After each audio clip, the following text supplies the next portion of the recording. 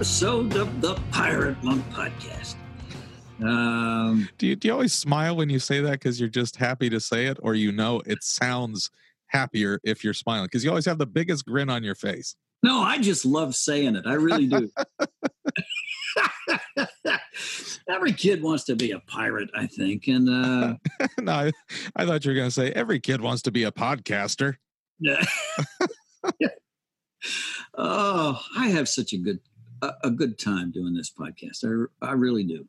And it's good to see you. It's good to see your smiling face again, Aaron.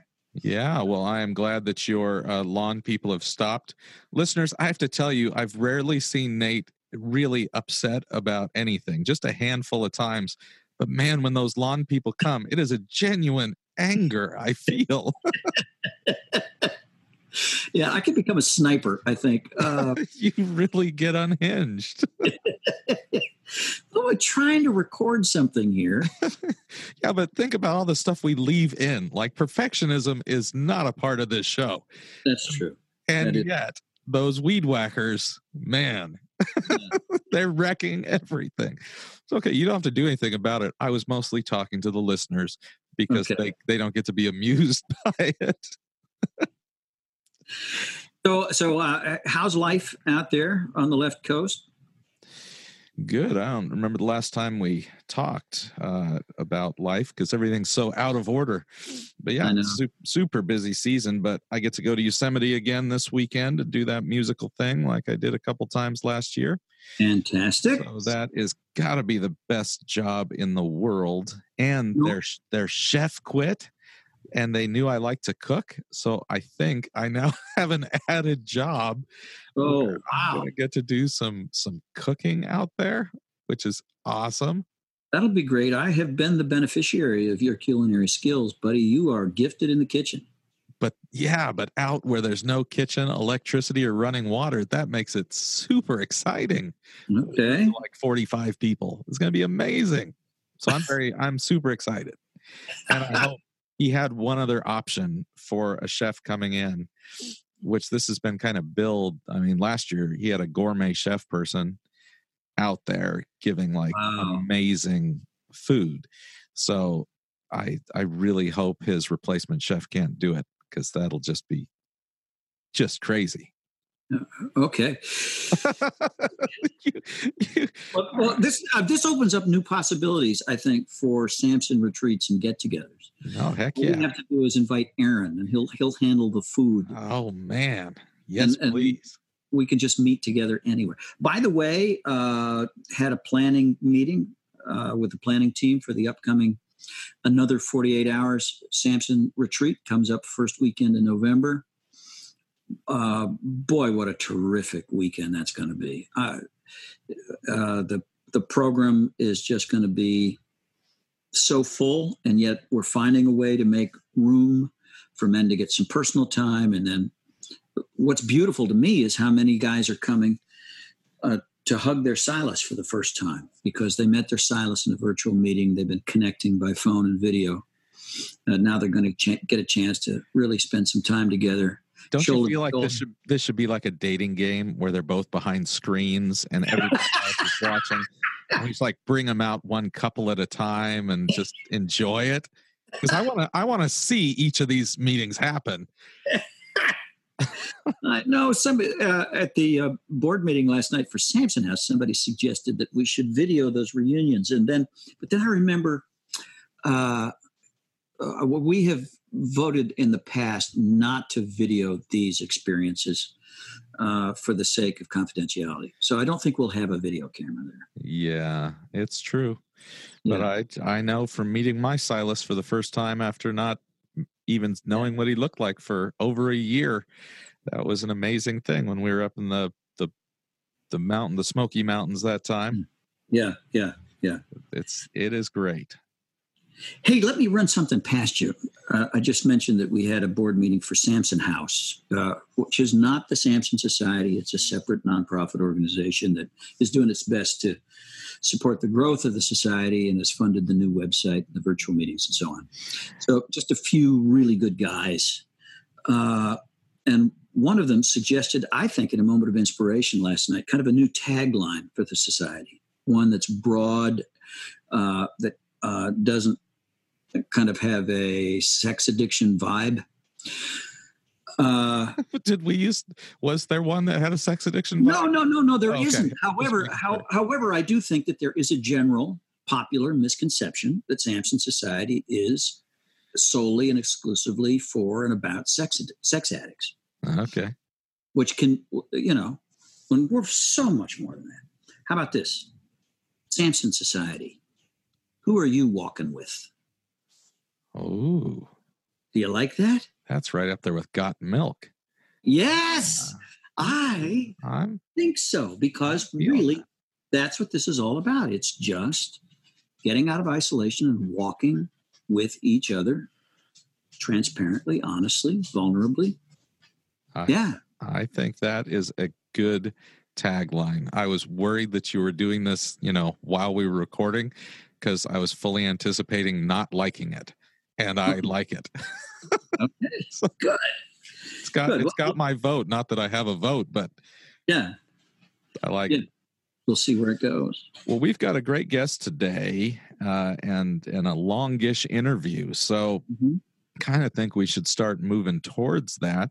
I'm excited that really underneath everything that our guest is talking about is this idea of where is my identity, and we don't talk about it, but I think it's important for people that are struggling with or coming out of different bondage, addictions, sin, that it can become a search for a new identity, but that identity can then be totally wrapped up in sobriety. Yeah. And an identity wrapped up in sobriety is little better than an identity wrapped up in addiction.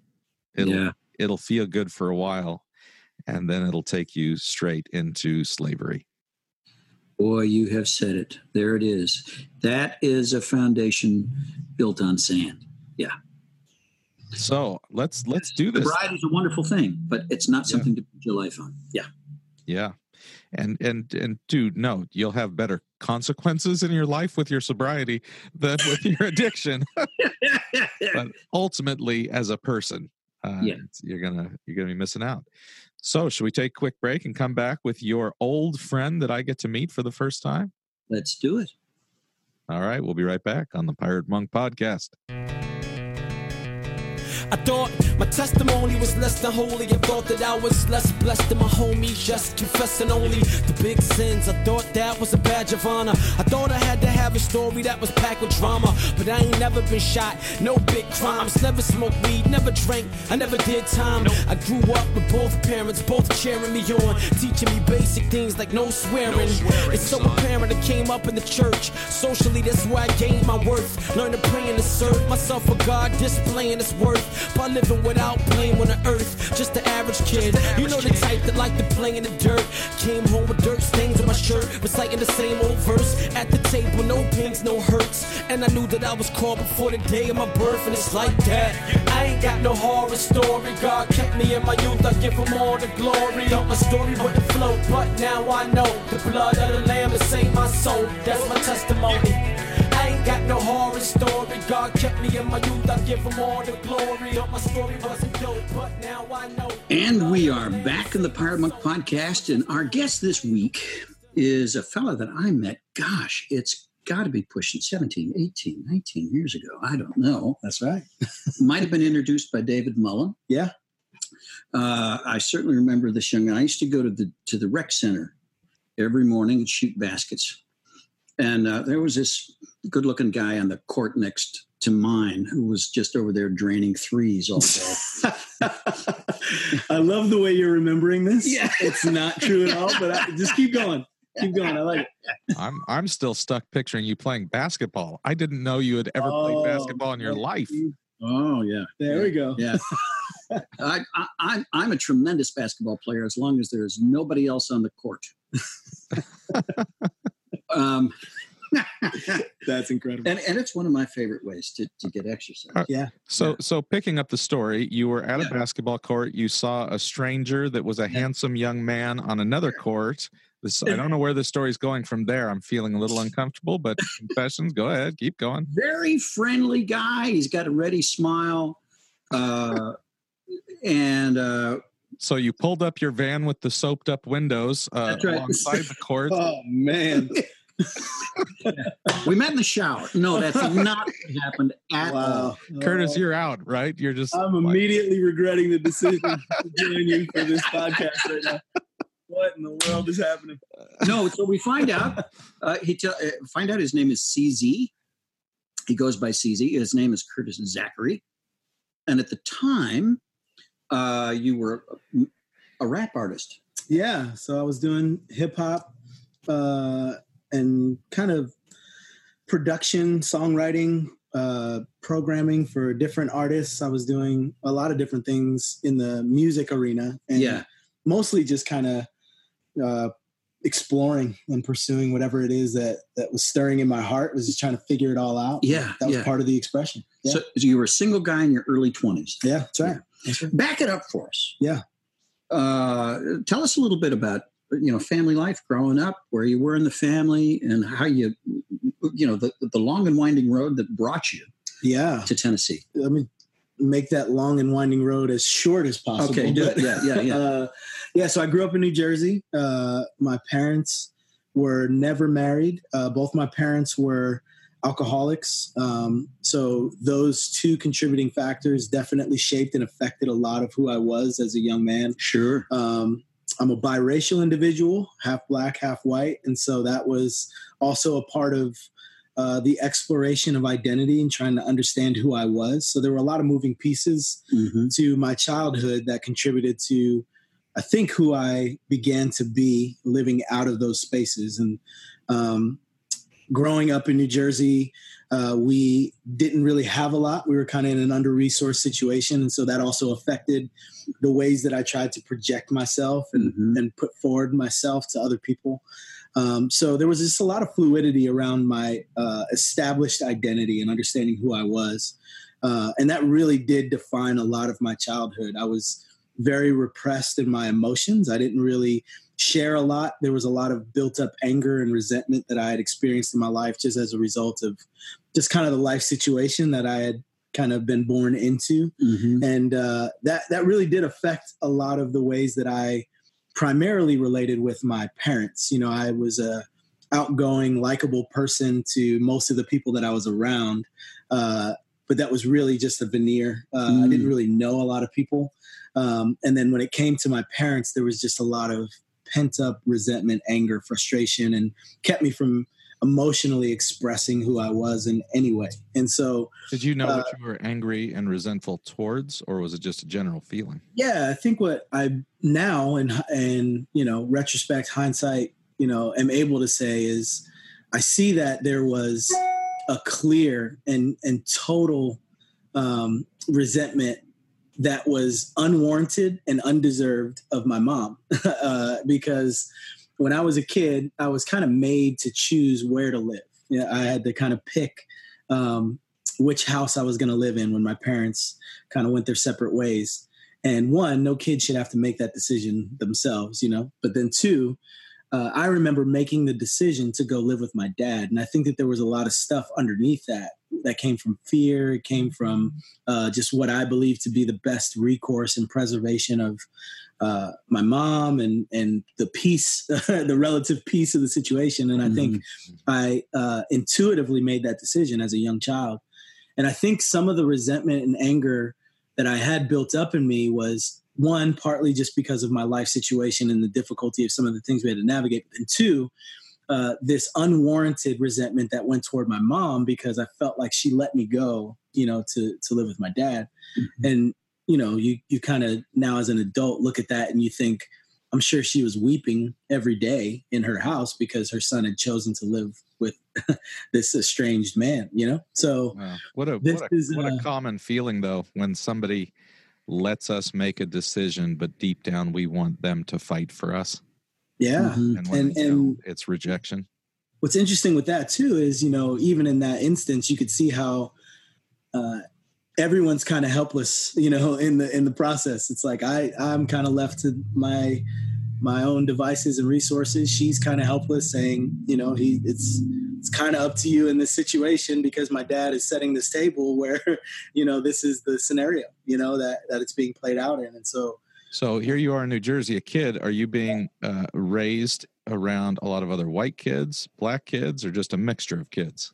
So the beauty of growing up in New Jersey, for the most part, especially in the area where I lived, was diversity was not a foreign or uncommon idea. I mean, my neighborhood was comprised of most people that looked like me from a skin tone standpoint, which is somewhat tannish brown, and probably coming from Brazil, Portugal, maybe black, maybe, from some other area that, kind of had strong sun presence, something like that. And so there was such a level of diversity. And then on top of that, the thing that I had experienced growing up was a ton of ethnic white people. So like people who perceptibly were just white American people, but when you talk to them, they spoke Russian and only Russian, or they spoke Greek, or they, so I experienced a lot of true ethnic diversity growing up, to where multiculturalism was never even a second thought of my life. That was something that was just a natural expression of my day-to-day living. And so I didn't really think, I'm sorry. It sounds like it, based on what you said before, it would have been easier if you hadn't been kind of that middle, you could be anything, where if you were just perceived as being black, you could be black. If you were just perceived as being white, you could be white.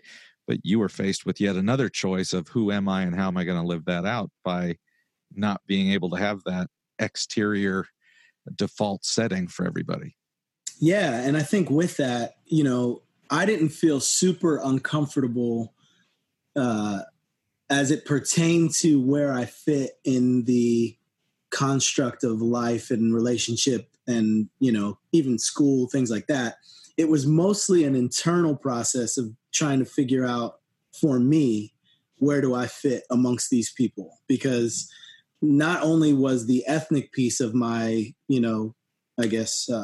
multiculturalism, present, it was also, being in an under-resourced part of the neighborhood, being in, different situations where, family members were in and out of jail, things like that. Like, so there were all these different moving pieces that really, contributed to how do I put myself forward in the midst of all of this to represent this, ideal self versus the true self kind of thing. Mm-hmm.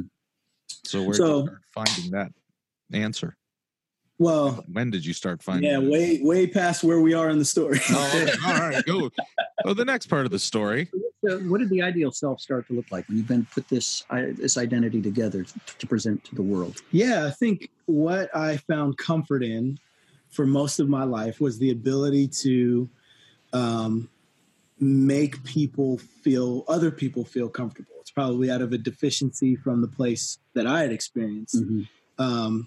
I would want to project that to others. So I was always outgoing. I could make people laugh. I would serve other people in areas and ways that, I could, even as in terms of a teenager, it's different than you would as an adult, but I just was always giving of myself and my time to other people. I was good at sports. So that became a big part of my identity. I was good at school. That was another piece. So I was able to fit into a lot of different groups. And so the ideal self really was primarily and most easily described as someone who could fit with everyone. I could be everything to every person.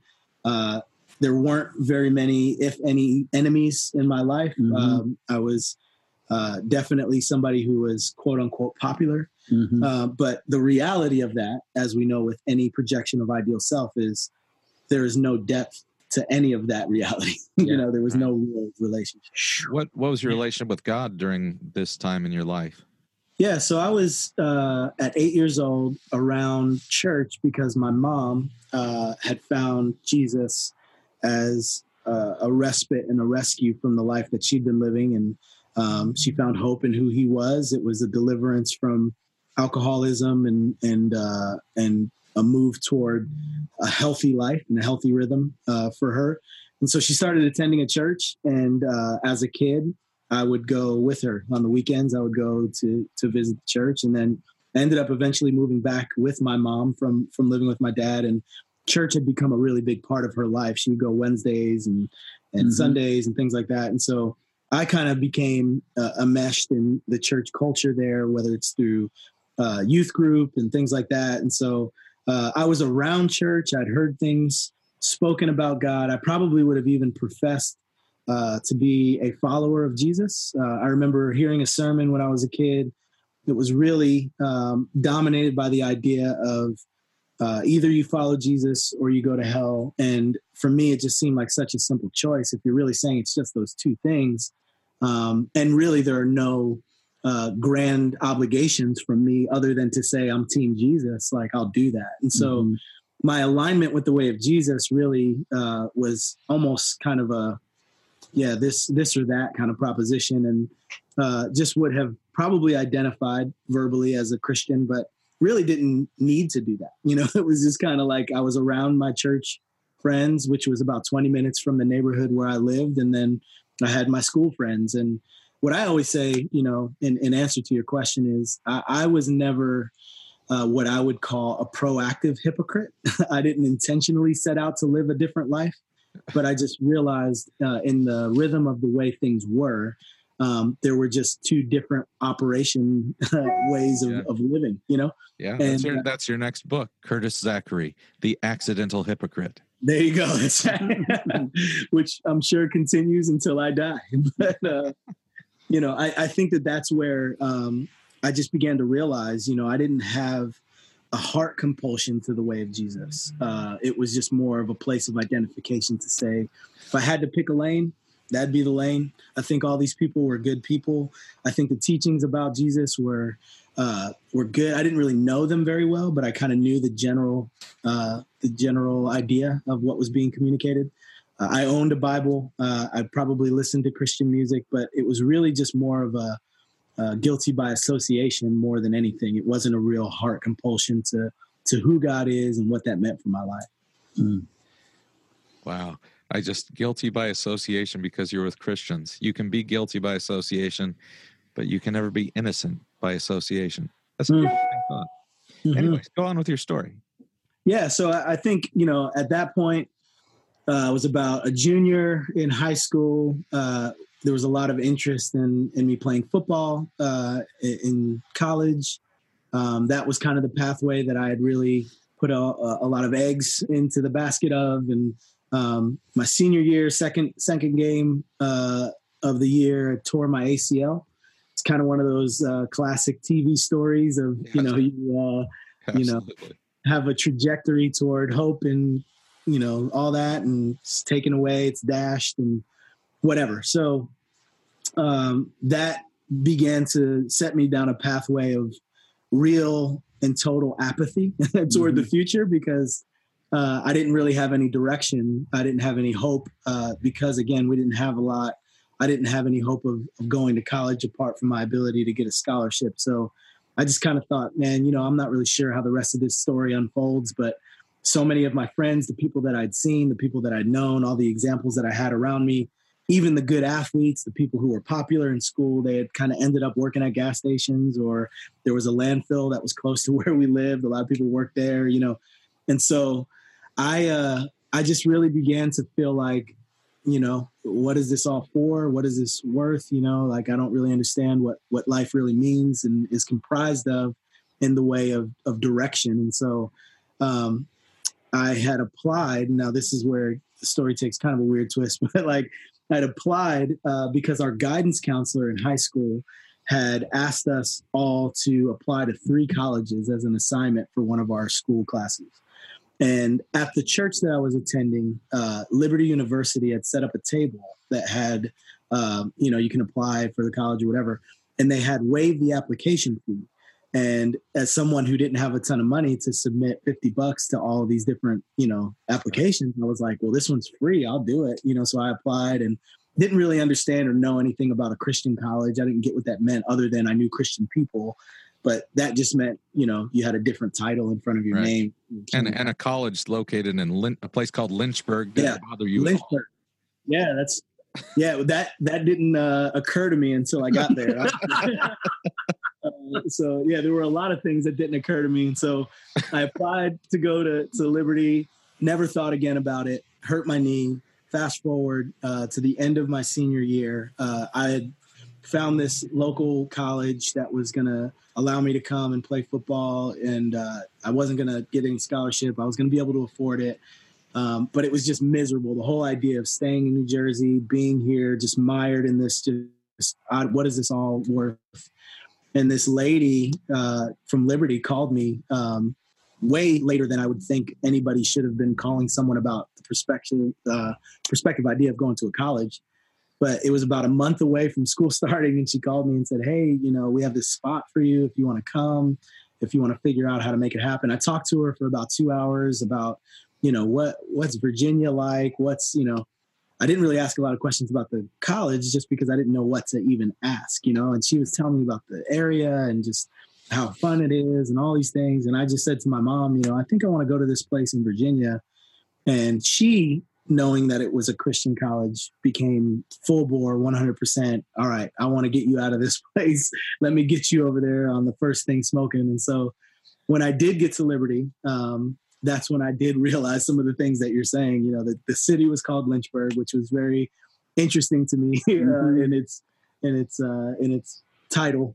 But then also about the school specifically, I realized quickly there was a curfew. There was you had to wear a shirt inside of class. There were some very specific ways of thinking about the Bible and church and all these things. And I was just kind of like, man, because I'd never really thought about denomination. I went to a non-denominational church, and so there was this really vivid awareness and wake-up call when I arrived to Liberty. And I think that was kind of the real, beginning of my journey in the way with Jesus there at the school. Nice. Yeah, you were exposed to a lot, I'm sure, there. That is a major world change. Yeah, that's an understatement. What year did you go there? So I got there in 96. It was definitely something that I would have, if I had the conscientious thought about what I was entering into, probably would have said no to. But I'm thankful because what my real engagement looked like was the processing of all of these people who were professing a faith in Jesus, but the manifestation of what that looked like in their life was so vastly different. And, this is where that awareness of not being a proactive hypocrite really came in, because what I started to recognize were all these people were saying that they were followers of Jesus, but they were sneaking out on the weekends and hooking up and drinking and all this stuff. And I was just kind of like, why would you put forward this other idea when you're living this whole other life? What's the point of doing that? Why not just pick a lane and go? And I think it was in that realization that I kind of saw in myself, well, number one, for me to know that was happening, I had to be around both of those crews, but then two, it also showed me, man, I don't know what my real identifiable or discernible way of belief in life really is. I couldn't say at that time that I had a certitude around anything that I believed in. And that was troubling to me because I just realized that felt like I was aimless, truly aimless in life. And so in the midst of that, and being taught this very specific pathway and understanding the Bible, I just felt like, man, I need to read the Bible myself. Like, I need to figure this thing out for myself. I need to see the teachings of this cat, Jesus. What is he really talking about? These people are saying things. These other people are saying things and living this completely different. Like, what is Jesus really calling us toward? And one of the most revolutionary ideas for me was to begin to understand that there were real implications to following Jesus on earth now. And I think that was the game changer. My whole life and proximity and understanding any of the teachings of what would be articulated as the gospel really was focused on when you die, you're going to go to heaven. So your life here on earth is centered around doing the best that you can to live a life that hopefully honors somewhat these teachings of Jesus, and do the best that you can to get as many people as you can aligned and allocated with this idea that later on you're going to ride off into the sunset. And when I began to read the Bible, I just started to understand Jesus's intention for his message was completely different than that. I mean, completely, like just antithetical to that, actually. It was really, how do you get the kingdom to come here now? That was a game changer for me. And I just started to read the Bible through new lenses. And if it was really true that there was a God who desired to be with me in this right now on earth, that's the God that I wanted to know. And so I remember being in my dorm room, and it wasn't at a church service. It wasn't with a bunch of people. I just said, Lord, if you're truly that God, that's the God that I want to know. I want to invite you into this space with me. I want to do this with you. I want to do this from you. I don't want to do things for you. And I feel like that's where everything had been centered until that point, and God just kind of reframed my thinking. Wow. Well, for the sake of time, I'm going to let Nate pick what comes next here, because we have a couple things on the table. That's when you got your new identity. I know we're moving towards talking about this book that's on the table right in front of you. Yeah. But there's more to the story. There's all this hip hop stuff and music and ministry. So Nate, how do we want to get to this book that you wanted to talk about? Well, I think maybe the thread we need to follow is the thread of friendship and mentorship, because God began to bring people into your life, men into your life. Yeah. How did that play out in moving you from your student days in college to the point when I met you? Yeah. Already fairly deep in the music business, and also on into ministry. Yeah, I think what you just said is so vitally important. Because is that a tornado warning? Hold on. I don't know. It's an Amber Alert. It hit us both at the same time. All right. So we'll make sure that we don't need to evacuate. Okay. Some kid in Memphis on a van with soaked up windows. Way too soon. Yes, exactly. Okay. So, yeah, I feel like, what you just said is such an important aspect. The deficiency that I experienced in my life in the way of mentorship and really fathering in some ways was definitely apparent to me, kind of following this response to the call of the way of Jesus. I mean, I really feel like that's the thing that I'd recognized was necessary. I needed to lean in relationship with some people to be able to figure out what it looks like to understand how to navigate life just in practical, everyday ways that I had not had the opportunity or luxury of being able to learn along the way. And what are a couple examples of those? Well, I mean, I think it's just as simple as one, no one ever taught me how to shave. You know what I mean? It gets as fundamental as that up till, what does it mean to present yourself at a job interview? Like, what does it look like to, be a responsible man and taking care of your rent and your car? Like, what is it? You know what I mean? Like, I could go down any number of roads with that, but I just think life skills all the way up till what does it mean to be a man responding to the way of Jesus and living that out on earth in every way. I mean, I just think that's what Jesus is calling us toward in the way of discipleship. That was the gift that he gave even to the cats that he calls alongside him. He says, hey, come follow me, come be with me, come walk with me. There's this entering into relationship that's reciprocal. It's an investment. It's a giving over to one another. And I think even in my reading of the Bible, I started to recognize, well, that's something that I need in my life. I don't know what it looks like. I don't know how to find it. But as Nate was, referencing, there was a succession of men who saw something in me and were able to identify whatever you want to call it, a potential, a sense of hopefulness for my future, whatever it is, to be able to say, why don't you just come alongside, walk with me, learn what you learn, and move forward. And that started right then before I had met you, Nate, and it was with a man named David Mullen. I met him working at a Christian sports camp. He and his wife had come to speak to the kids there. And there he saw me kind of serving these kids with an energy and a vigor and kind of this newfound identity in Christ and serving out of that. That's where I was kind of doing whatever I could. I was rapping for the kids. I was talking to the kids. It was just whatever I could do to be able to engage, for the way of Jesus. And he saw something in that and just said, hey, would you ever consider coming to Nashville and maybe pursuing that as a vocation?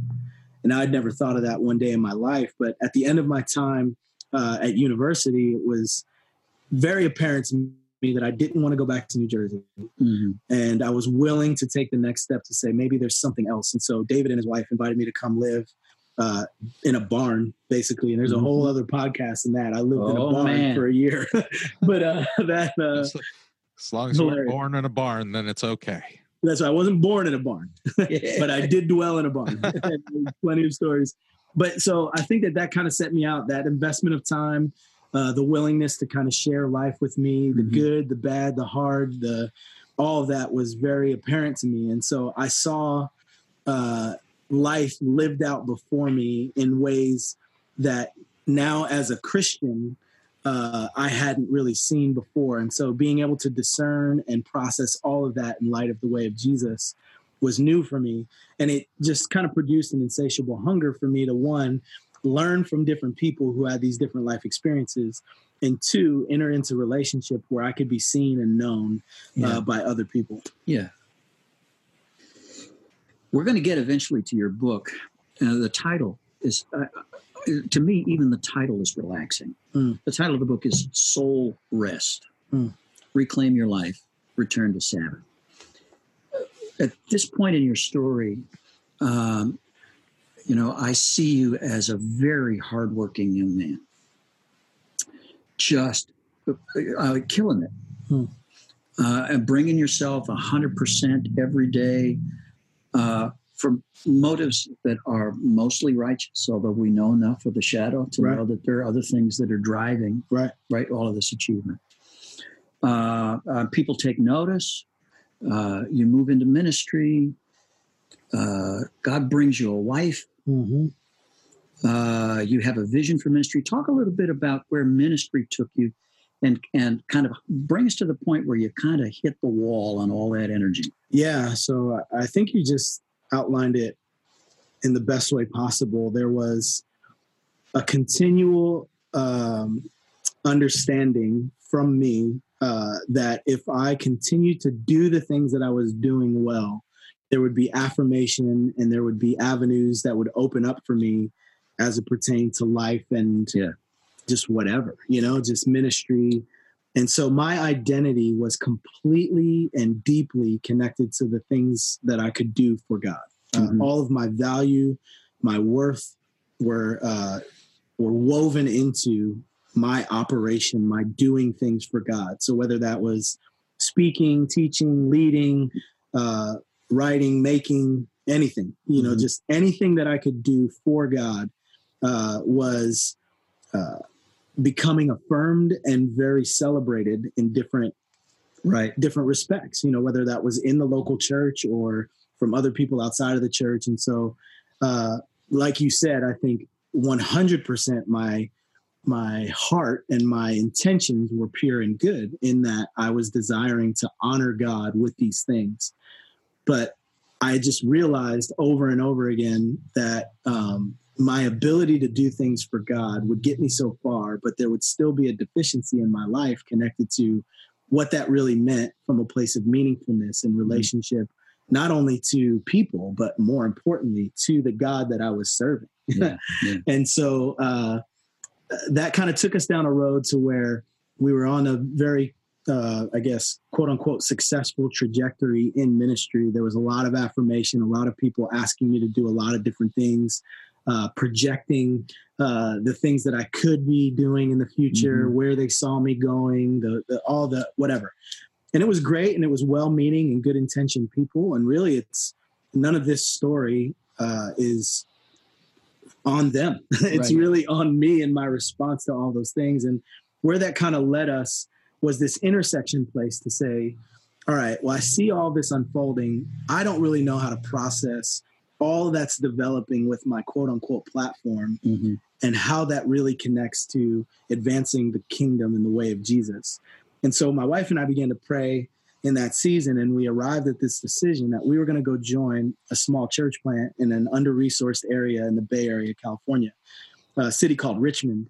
And it was completely the antithesis of living in a city, Franklin, which Mm-hmm. is surrounded by a lot of opportunity, a lot of advancement, really your ability, your ideas.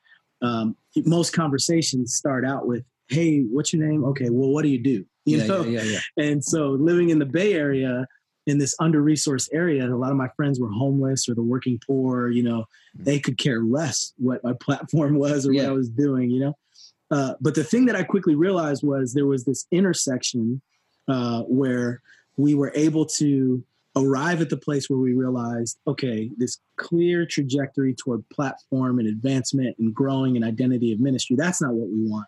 Let's go to this other side and maybe we'll divest ourselves from all those things and move into this other space.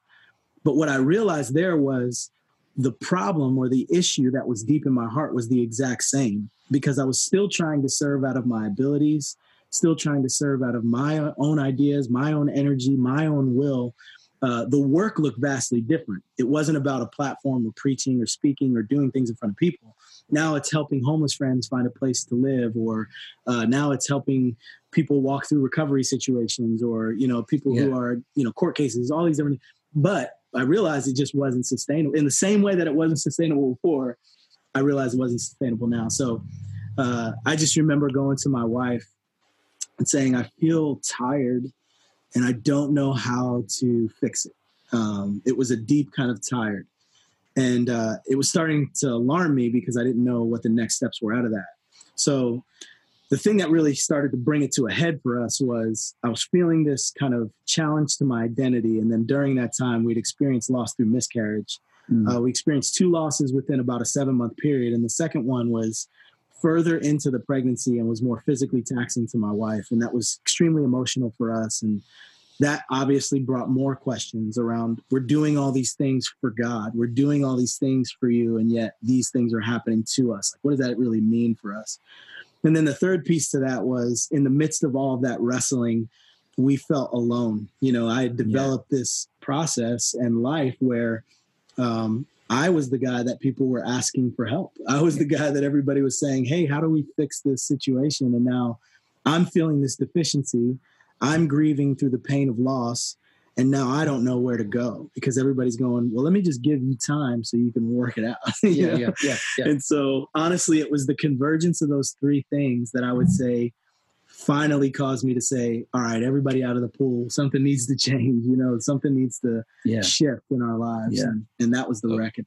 So before you make this turn in the story, this phrase has come up a lot in your story, the "for God" phrase. Yeah.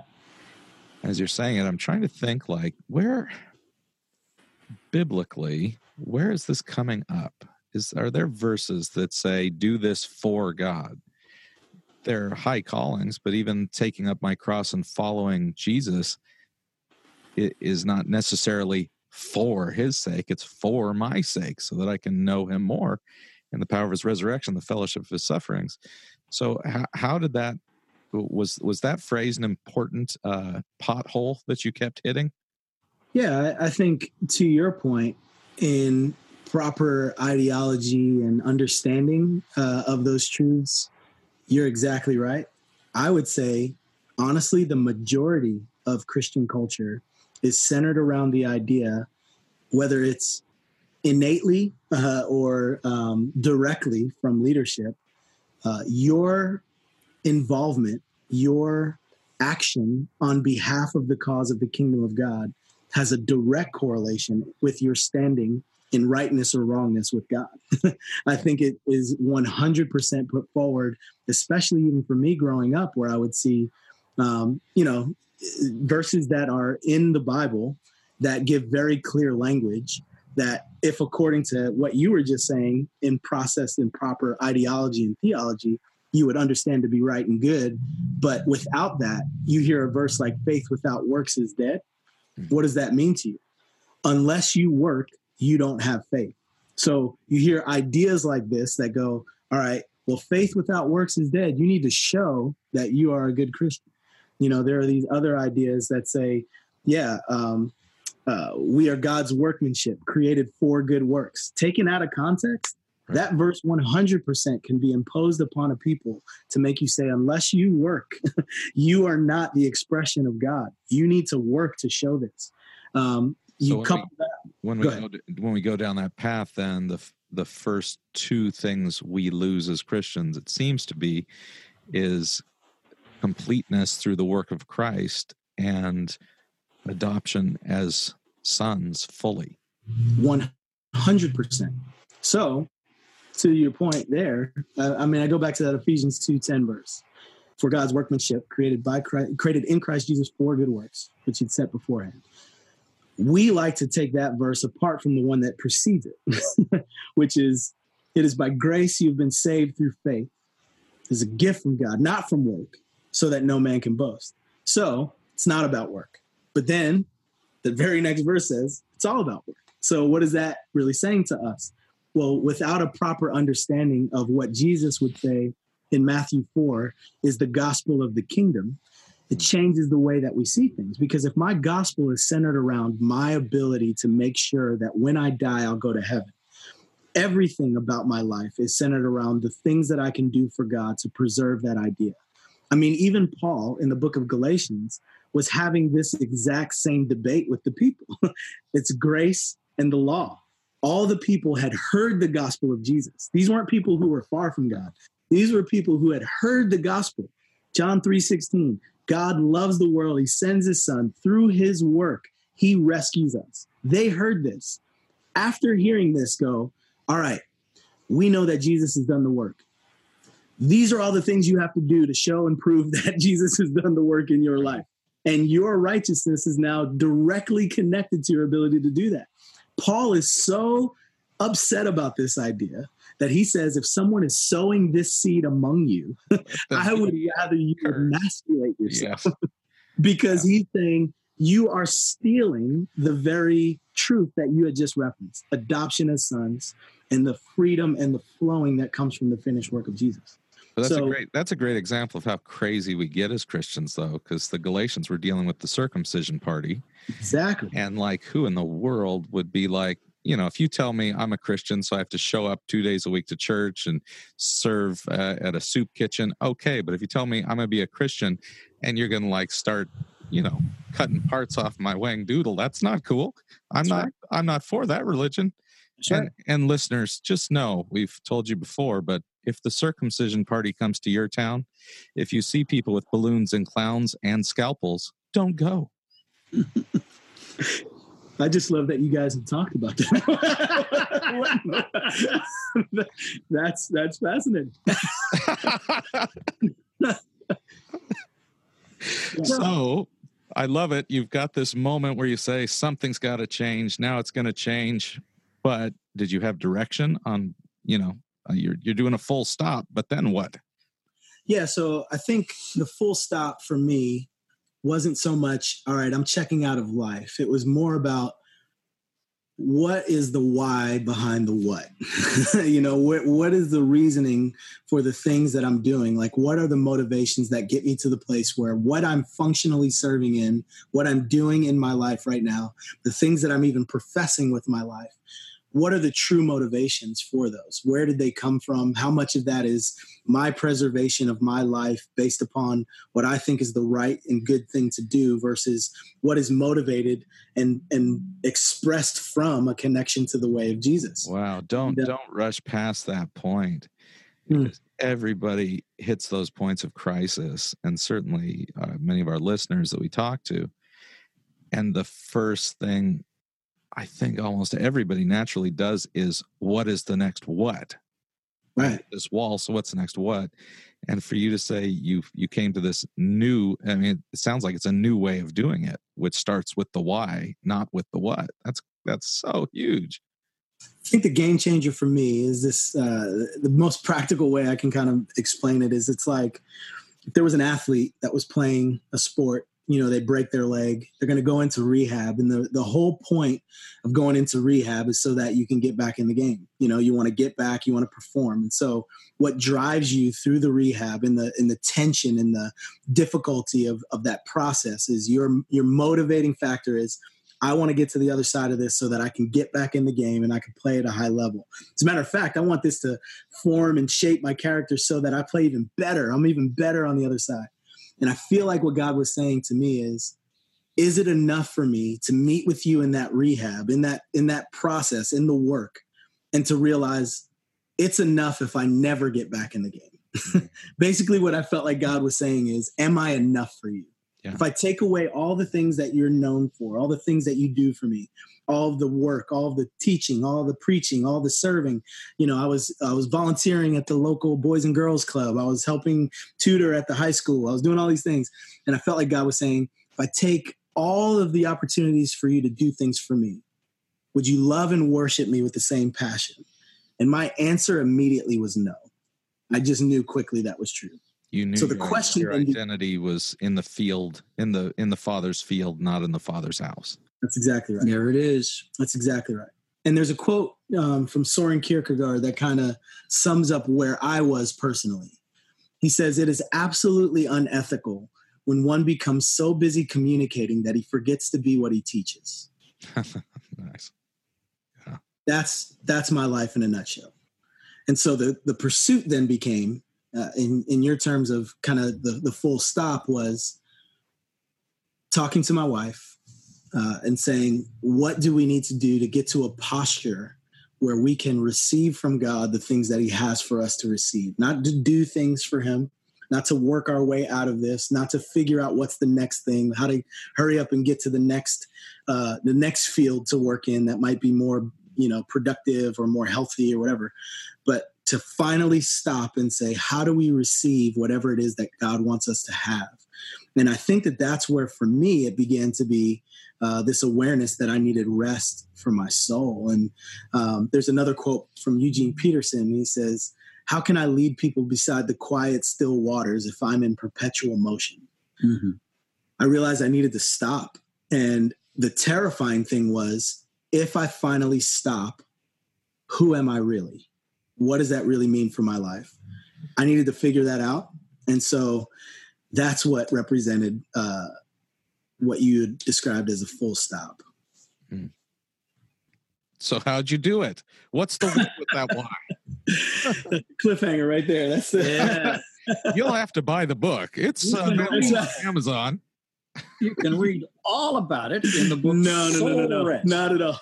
Yeah. So what we did as a couple, we just began to conversate about what that looked like and what that really meant for our lives. And I just immediately knew I needed to have clarity of thought and clarity of purpose beyond what was already assumed by myself and others to live and work as a Christian person. I needed to get clarity, and I needed to just really step back for a second. And so I started to pray about this, and we started to talk about it as a family. And what I realized was, I'm not sure what the next step is, but I need to share with this community of guys that I was working with in this church plant that I needed to step away from vocational ministry for a time. I didn't know what was next, but I needed to make that commitment to be fair to them and also to be ready to receive whatever God had. I didn't know what the answer was, so I took like a 3-month landing period. I said that to those guys. They were super and fully supportive.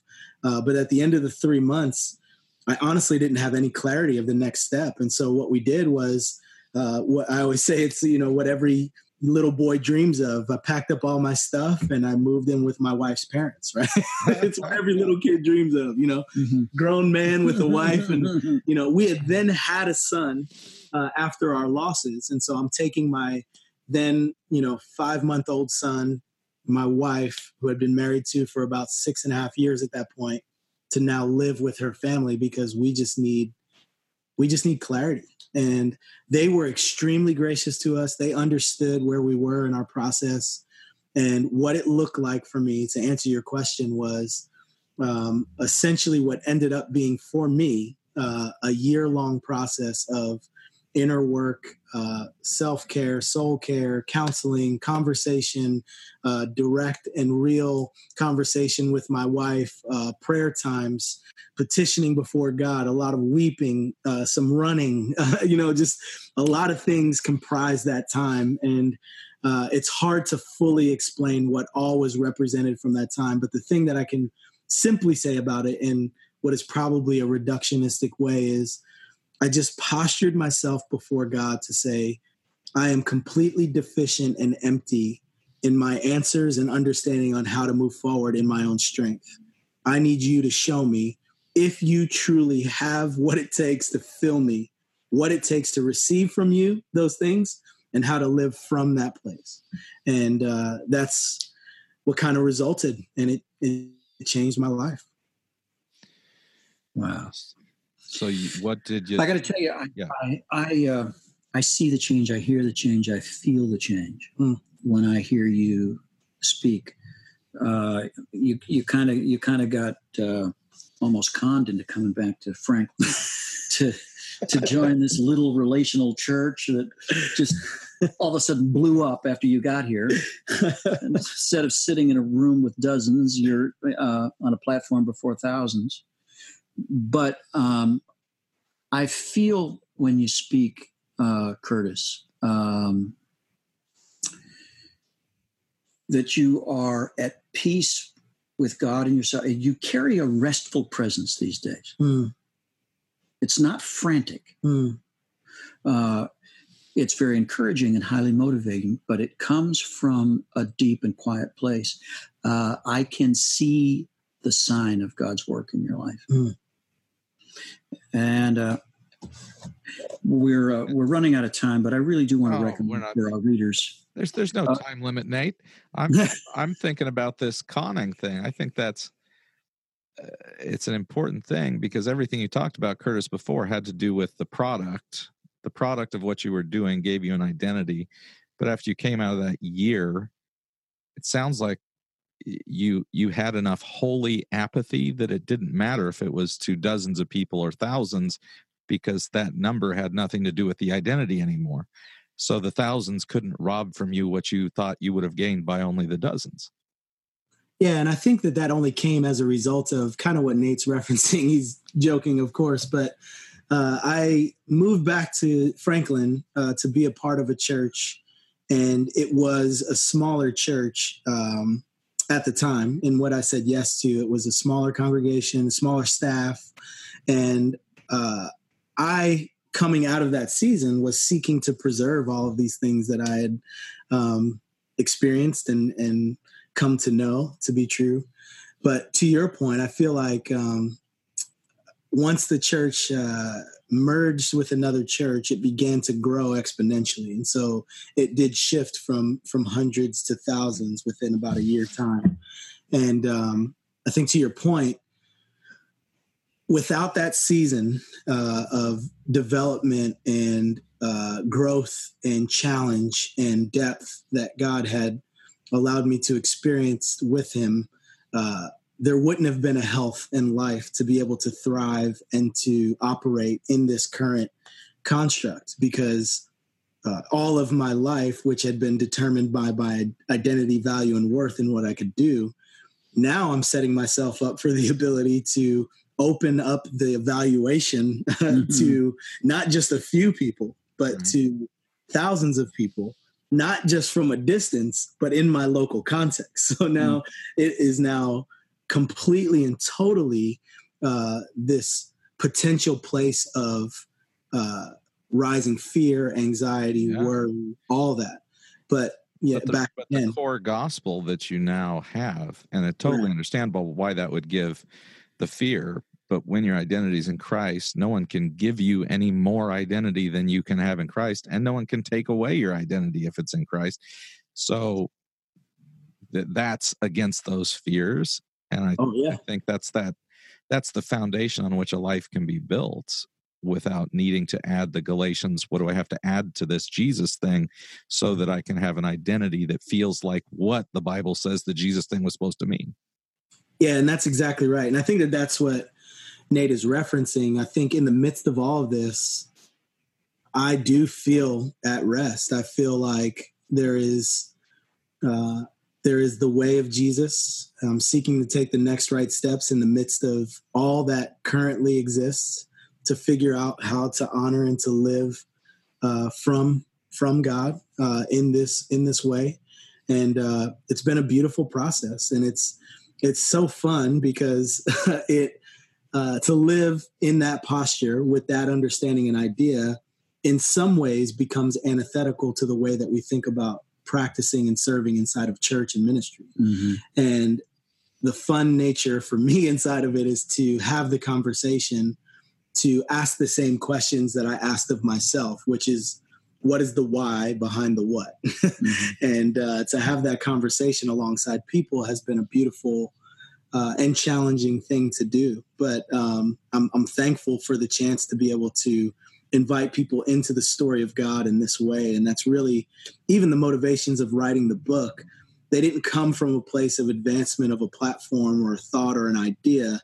It was really from the thought that I couldn't help but to write, these things that were coming out of me. I wanted to remember these things that God had done in my life. And then when I started to see that there was a why behind the writing, that I thought, man, maybe this could be helpful for other people that are walking through or processing through similar types of situations, then I just had to say yes to whatever he wanted to do with it. It's such an Elijah thing. When Elijah finishes Mount Carmel, then goes up all depressed on the mountain and, sits there, and God keeps trying to feed him and he keeps being grumpy about it.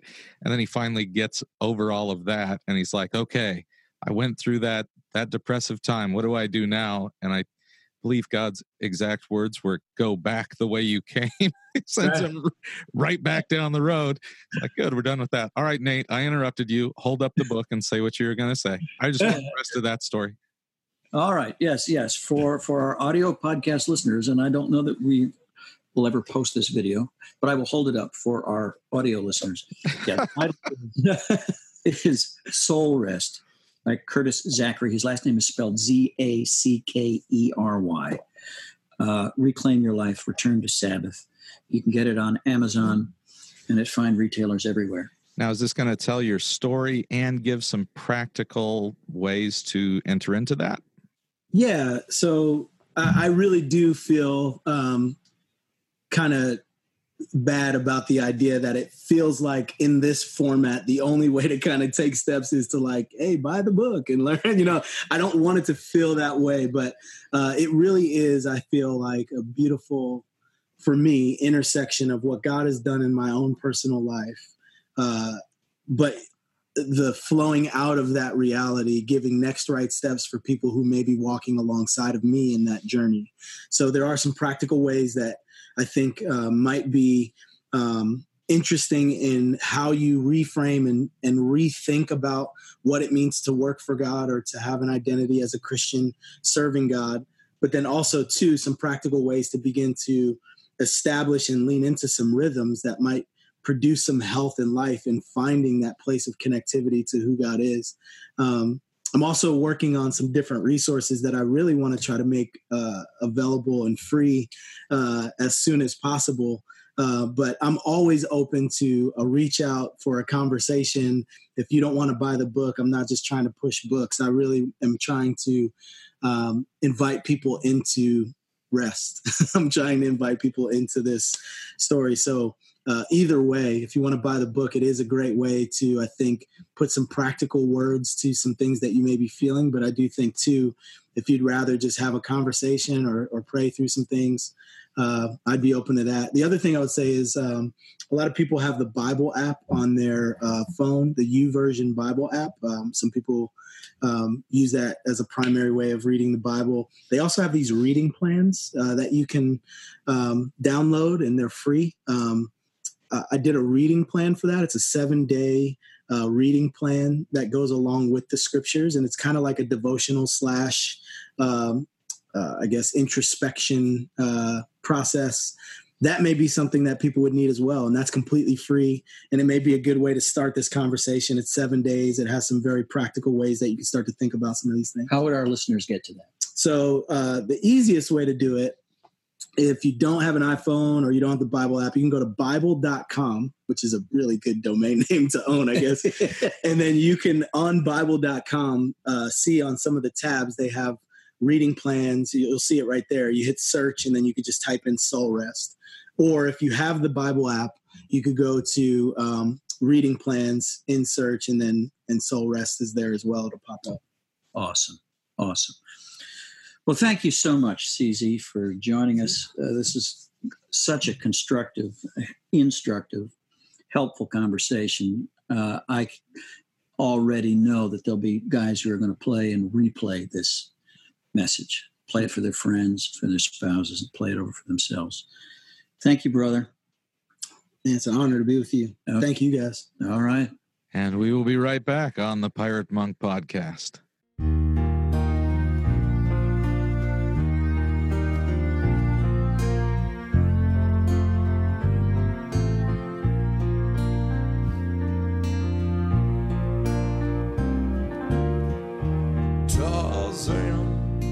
Wasn't a ladies' man. He'd just come along and scoop him up under his arm like that, quick as a cat in the jungle.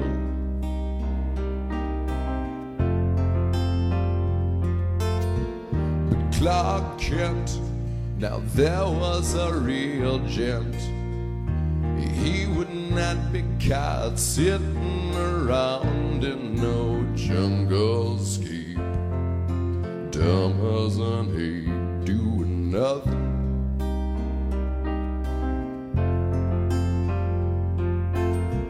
Superman never made any money for saving the world from Solomon Grundy. Sometimes I despair the world will never see another man like him. Hey, Bob, his soup had a straight job, even though he could have smashed through any bank in the United States, where he had the strength, but he would not.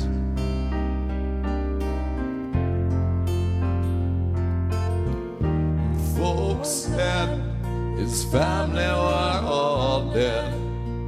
The planet crumbled, but Superman, he forced himself to carry on, forget Krypton and keep going.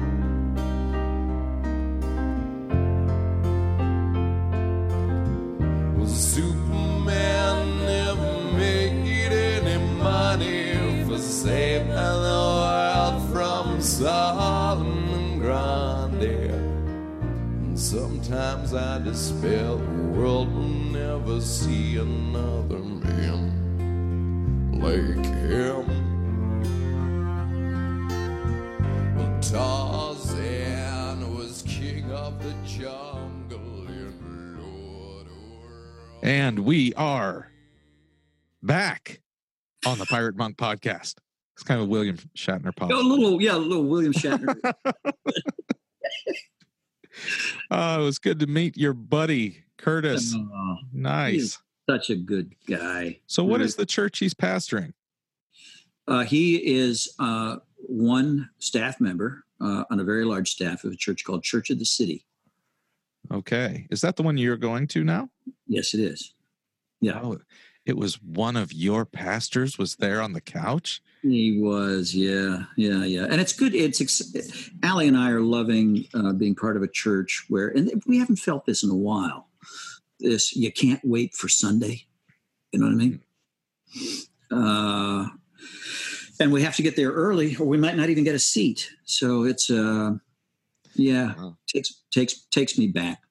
That is really great. Good. Well, then I'm thankful for him for that, for giving you guys that experience. I'm curious to check out the book. Of course, you only ever get sent the copies of books that we're going to be interviewing people. That's because it's so fun to listen to you do an interview blind. Having no idea. Man, It was still the one from a few weeks ago about the sacred language. That will forever be in my mind as the halfway through the interview. Oh man, this book's actually saying something totally different than I thought from the title, which is the only thing I was told. Yeah. Well, listeners can go back and listen to that and try to hear that moment where I'm like, aha. Yeah. Yep. So yeah, I am curious. The reason I'm interested, I have good spiritual disciplined friends, people that are in spiritual formation, all of that. Yeah. And it's great. And I've spent some good weekends while they, try to get me to just sit and, do a Lectio Divina or something. Yeah. They all have a certain spiritual formation director vibe about them, kind of a sagely, wise, monkish kind of deal. Yeah. I love that Curtis is talking about many of the same things, and yet his basic presentation feels much more like something I relate to, because I don't have that, sagely monastic vibe. So I would love to hear how he talks about those same things. And by the way, if you're a spiritual formation kind of person and you have that, I'm not knocking it. Some of my closest friends, just never going to shave a tonsure in my head. I used the word tonsure. Can I use the word tonsure? That was the proper word, wasn't it? You're looking at me like, what are we talking about here? No.